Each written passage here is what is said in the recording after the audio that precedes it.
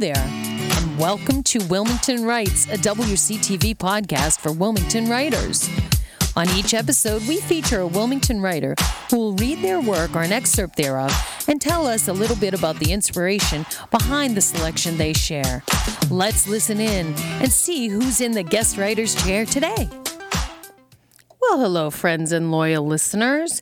Welcome to Wilmington Writes. Bob Bryant is with us today. Thank you so much for being with me. Good morning. We were having a great time talking about all kinds of things before you sat down. So we'll have to have you on, Mr. Renaissance Man, about some other stuff. But today we're talking about your writing, yes? Yes. All right. So let's start with you telling us a little bit about yourself first. I'm 62-year-old. Been living in Wilmington. It's 32 years this week, actually. I moved here, from Lynn. Cool. I'm one of seven. Oh, nice. Big family. And I'm the second boy after one boy and four girls. Wow. I can relate to that because I'm one of five, and we only have one boy and four girls. Yeah. I'll bet you can iron like nobody's business, right? Absolutely. My Yes. sister, we went to parochial school, so Oh. I had to iron the pleats and the skirts. Oh, Lord. God love you. Back then, I got 25 cents a skirt, so that was pretty Hey, good. that's pretty good. No tax on that, right? No, not at all. But today you're here to talk about writing. So when did you kind of get bit by the writing bug? Growing up, I've always liked to read short stories, poetry, limericks. Really? Yeah, and, we had a thing, Prose and Poetry, a book that we used to have in school, and I used to have to do reports on it. And Yes. stuff like that. And I liked it. I liked the rhythmic of it. Yeah, the cadence. You can take a word and make another word, and you go, wow, that actually works. Yeah. Yeah. It's almost like music, really. Yeah. And I've actually had people take my poems and say, I could write a song about this. How nice. Hasn't happened yet. In your next life, you can learn to play guitar or something, and then you could do your own. I do play the harmonica. Cool. I do karaoke here and there. Yeah. But, I have a Neil Young play the guitar. And, Nice. I want to do it. So I Good. do it Hey, myself, there's plenty of time in life, right? Yeah. So when did you actually start writing? Obviously, you've been reading things Right. since So- you were a kid, but when did you actually start putting paper to pen for yourself? Back in January 7th, 2016. Ooh, you have the actual date. Wow. Yeah, it was 3 days before my birthday. Okay. And I got a call 11:08 saying that my younger brother had fallen off stage and while building a house in Lynn. I'm sorry about that. Yeah, and he was 52, and he didn't make it. He Right. passed away. Right. And somebody had to write his eulogy. And my older brother, Don, he said to me, you have to write it because you lived with him more than anybody, and you know how he was and this and that. Right. So, Did they know you were kind of a writer or into poetry a little yeah, bit? because I've written little stuff here and Right, there. right. Nothing. Dip your major. toe in the water. I Yeah, get it. And my father used to write Oh, used to okay. write poetry. Cool. And then I wrote the eulogy, and I wrote it in poetic form, and I had nice. 600 people crying in the church. Yeah. So Yeah. That's the good news and the bad news, right? Right. Yeah. So I did. I understand. It just set something off because I wrote it from the heart, Right. and in 45 minutes, I wrote a nice eulogy. Yeah. And when I read it, everybody was like, "Wow." Yeah. That's such an honor to be able to. I have had the missed opportunity to do that, and I think it helps with the grieving process. It does, for for the sure. writer of the eulogy to be able to kind of get those words out, and it's so impactful. It's probably one of the most prolific things you'll ever write. It is, Yeah. for sure.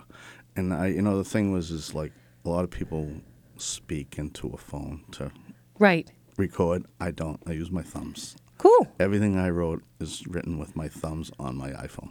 Fascinating. So, yeah, it's pretty cool. So why do you write? What does it do for you? So I write from the heart, and that's what it does. It brings out Okay. feelings. It's easy to write when it comes from the heart. It goes from the heart to the brain to the thumbs.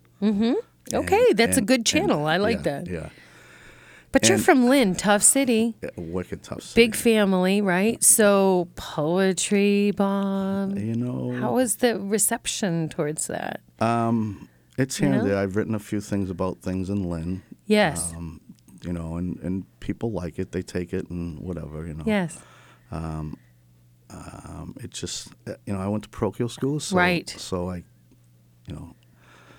you've read a lot of Bible, so right. say what you will about the Bible, but it is Right. poetic. It's especially it's Psalms. The whole stories. thing Yes, is exactly. poetic. Yeah. Absolutely.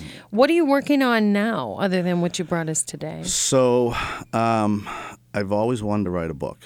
Ooh. Or even a short story. Okay. I did many years ago when I was a kid. I started something that's The Dog in the Woods with the Green Eyes. And that's all I wrote. So it's always... Hey, you got the title. You're halfway there.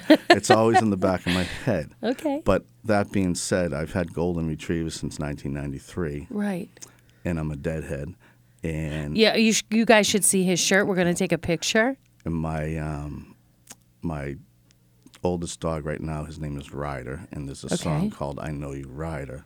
Right. So that is the title of my book. Ah. At the start, it has nothing to do with Ryder. Okay. It will lead into his life. Well, we cannot wait. When it Yeah, happens, you can come back and read a piece. I have some from some that. pages written. It's just, Cool. it comes and goes. It's not Yeah. like something you can just sit down and boom, boom, boom, boom, Sure. boom. It's done when you're writing a story. As a writer myself, I find that when I'm depressed or challenged emotionally, that's when the words come out. And I think for me, it's a stress reliever or a way to kind of get those feelings out. And I think it's a way to not be destructive toward yourself. If you get that venom or whatever's in you out, it kind of helps to not cope in other ways that people choose. Well, and you say that, and I grew up with an alcoholic father. He was abusive and blah, blah, blah. And you're right. It helps relieve those thoughts to replace them with better thoughts, so to speak. Right. And perspective is reality, too. Right. Perception is reality, I should say. Yep. So, your version of what happened, I have 4 siblings. You have 6? I have yeah. 6, yeah. But still, you still do, no, right? No, so when you all talk about a story, you could all be in the same room and everybody has a different perception, which always blows my mind. Yeah. So writing is your way to actually tell it in your own words, which is kind of nice, especially in a big family. Like, my gosh, we all talk over each other still to this day. So you can't even get a word in edgewise most of the time. So maybe you do have to put it on paper. Yeah. No options, right? Yep. Let's see. Are there any rituals you use to put yourself in the mood to write?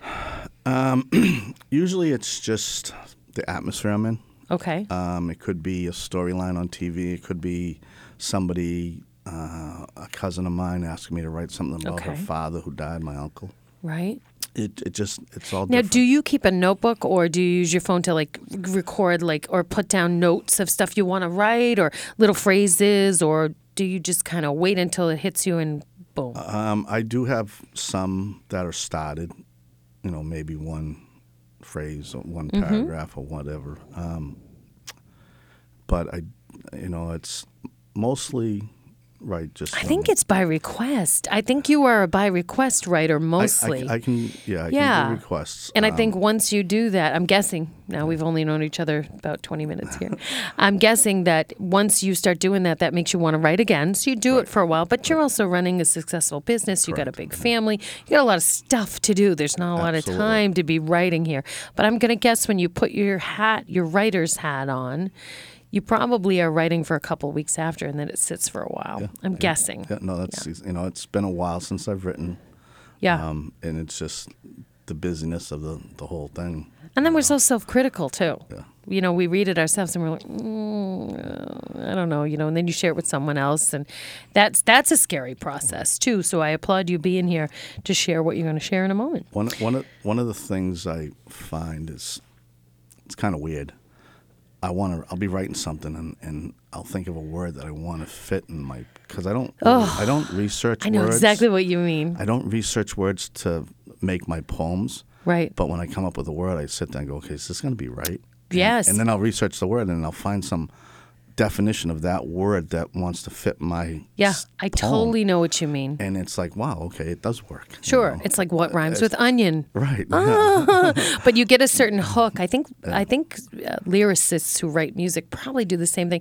They come up with the hook or that phrase or something that drives them to write whatever they're going to write, and they write that down first, and then they make everything else fit to that. That's one way of doing it, and I think that makes a lot of sense. On a historical note, I told you my father wrote poetry. Most of his was drunken poetry, but it was poetry. You know what? So what? Jack Kerouac made a living doing that, right? And my cousin gave me our coat of arms. Oh, wow. And I was reading it, and Bear Bryant is in my coat of arms, and also William Cullen Bryant. Oh. And I always thought of William Cullen Bryant. I'm like, I wonder if I'm related to him some way. And, apparently I am. Fascinating. He was a great writer and poet. Yes. And hey, there you go. and I just found this out like 2 years ago. So I was like, Give you a little street cred. yeah, I like it. It's pretty interesting. What suggestions might you have for fellow writers or creators? Do you have any suggestions? Mainly go with your heart. Good one. That's everything comes from there, and if your heart's working, your brain's working. I your think fingers readers work. can tell if something isn't genuine. Right. I think we can Absolutely. feel it. Yeah. Like really, I'm clenching my fists as I say it. You can really feel it when someone's writing something that's real. Right. You know. Right. Okay, That's if we'd exactly right. like to read more of your work after what you share today, how shall we do that? You want them to come through me? You feel brave enough to give out your details? What do you want to do? For now, I would say come through you. All right, great. I'm working on. I had to open up a second Facebook page. Life is tough, Bob, when you're a celeb. And not it's. No, it's okay. I It's okay. got Facebooked. I call Yeah, it. I Going understand. Facebook jail. All right, so what we'll do is if you like what you hear today, or you want to just collaborate with Bob, or you want to tell him how great he was, just reach out to me, Lisa, Lisa, at WCTV.org, and then I'll make sure that information gets to my friend Bob here. What are you going to share with us today, and what is the backstory? So the backstory is this. My wife and I like to go to festivals. Cool. We hadn't been one for family reasons since 2015. Okay, so even before the pandemic. Yeah, and we found out that Yazga's Farm was having an anniversary. Cool. So for those kids festival. listening that don't know what that is the actual farm name, the site of the official Woodstock thing. Yeah. Woodstock 1969, yes. Yeah. So, And then they did it later, but they didn't do such a good job. Yeah, I went to those So the too. original, did you? Yeah, Oh, 94, we could do a whole 99. show on that. But Yeah, I've seen the documentaries on what a nightmare no, it was. But the first big deal one that everybody talks about was in 1969. 1969. Yeah. So we decided to go to this festival. My brother's a vendor. Cool. And he was there, and he sells tie-dye clothing and jewelry and what have you. Nice. So we're up there, and my wife was resting in the car, and there was people camping to the right of me, and I'm just like sitting there drinking my coffee, looking out in the valley Yeah. up in New York, and it was a beautiful day, and up in the mountains, and It's pretty green up there. Yeah, Still. yeah, and I just picked up my phone and started writing, Cool. and So you don't use pen and paper? no. Interesting. Okay. No, it's just thumbs. Yeah, yeah. I'm all thumbs. No, I get it. But That's cute. It I works. get it. It works. Okay. And it was like boom, done. Wow. And I woke up my wife and I said, "Read, how does this sound?" She's like, "Oh my God." It's very good. Yeah. Yeah, we're going to find out in two shakes. All right, so here is Mr. Bob Bryant, who's going to read to you something entitled, Woodstock Revisited. okay, here we go. We sit here and rest as we feel a sweet breeze in a mountainous valley surrounded by trees. Our journey began just 2 days away, but so worth a trip to hear the music play. A long time ago, 50 years to the days, so many did wander, their hips soon to sway. They traveled on feet, they traveled real far. Some hit the airport, most came by car. They came to hear music, feel peace and make love. They awoke the rain goddess from high up above. For thousands of people, none to bring harm, they all settled in on old Yazga's farm. The attendance a bit sketchy, a mere 1,000 or 2, but 500,000 people, oh boy, what should they do? They parked and camped right on the spot. To think of more options, there wasn't a lot. 50 years later, a new day has dawned. Like so many before us, we had camped on the lawn. The travel is a bit different than years long ago. The world has changed so much, don't you know? The trip to the farm, the same journey as spot, to hear music, feel peace and love on the spot. The sound's no different from so long ago. the dance still familiar from our head to our toe. 50 years have flown by with many festivals in between, from the year 69 to 2019. This here is Woodstock. Hear the music, make love, feel peace, and be green. Thank you. I love that. So I smiled the whole time you were reading it because I was nodding my head like, yeah, I can picture it and I can see it. And I like that when I read something and I can actually visually transport myself there. I mean, I've been to upstate New York, but never to Yasgur's Farm area. Yeah, that's really cool. That's awesome. Great. Well, thank you so much for taking time out of your super duper busy life to be with us and share that. And I'm proud of you for doing it. You know, you climbed out of the abyss. My dad was an alcoholic too. He got sober. Good. That's great. You know, not everybody gets that, you know, but that's okay. So you climbed out of that abyss and you made something great out of it. And here you are. That's amazing. Thank you. You're welcome. All right, friends, we're going to close this episode of Wilmington Writes. Thank you so much, Bob Bryant, and thank you, listeners. Thank you for having me. You're welcome. My pleasure, completely.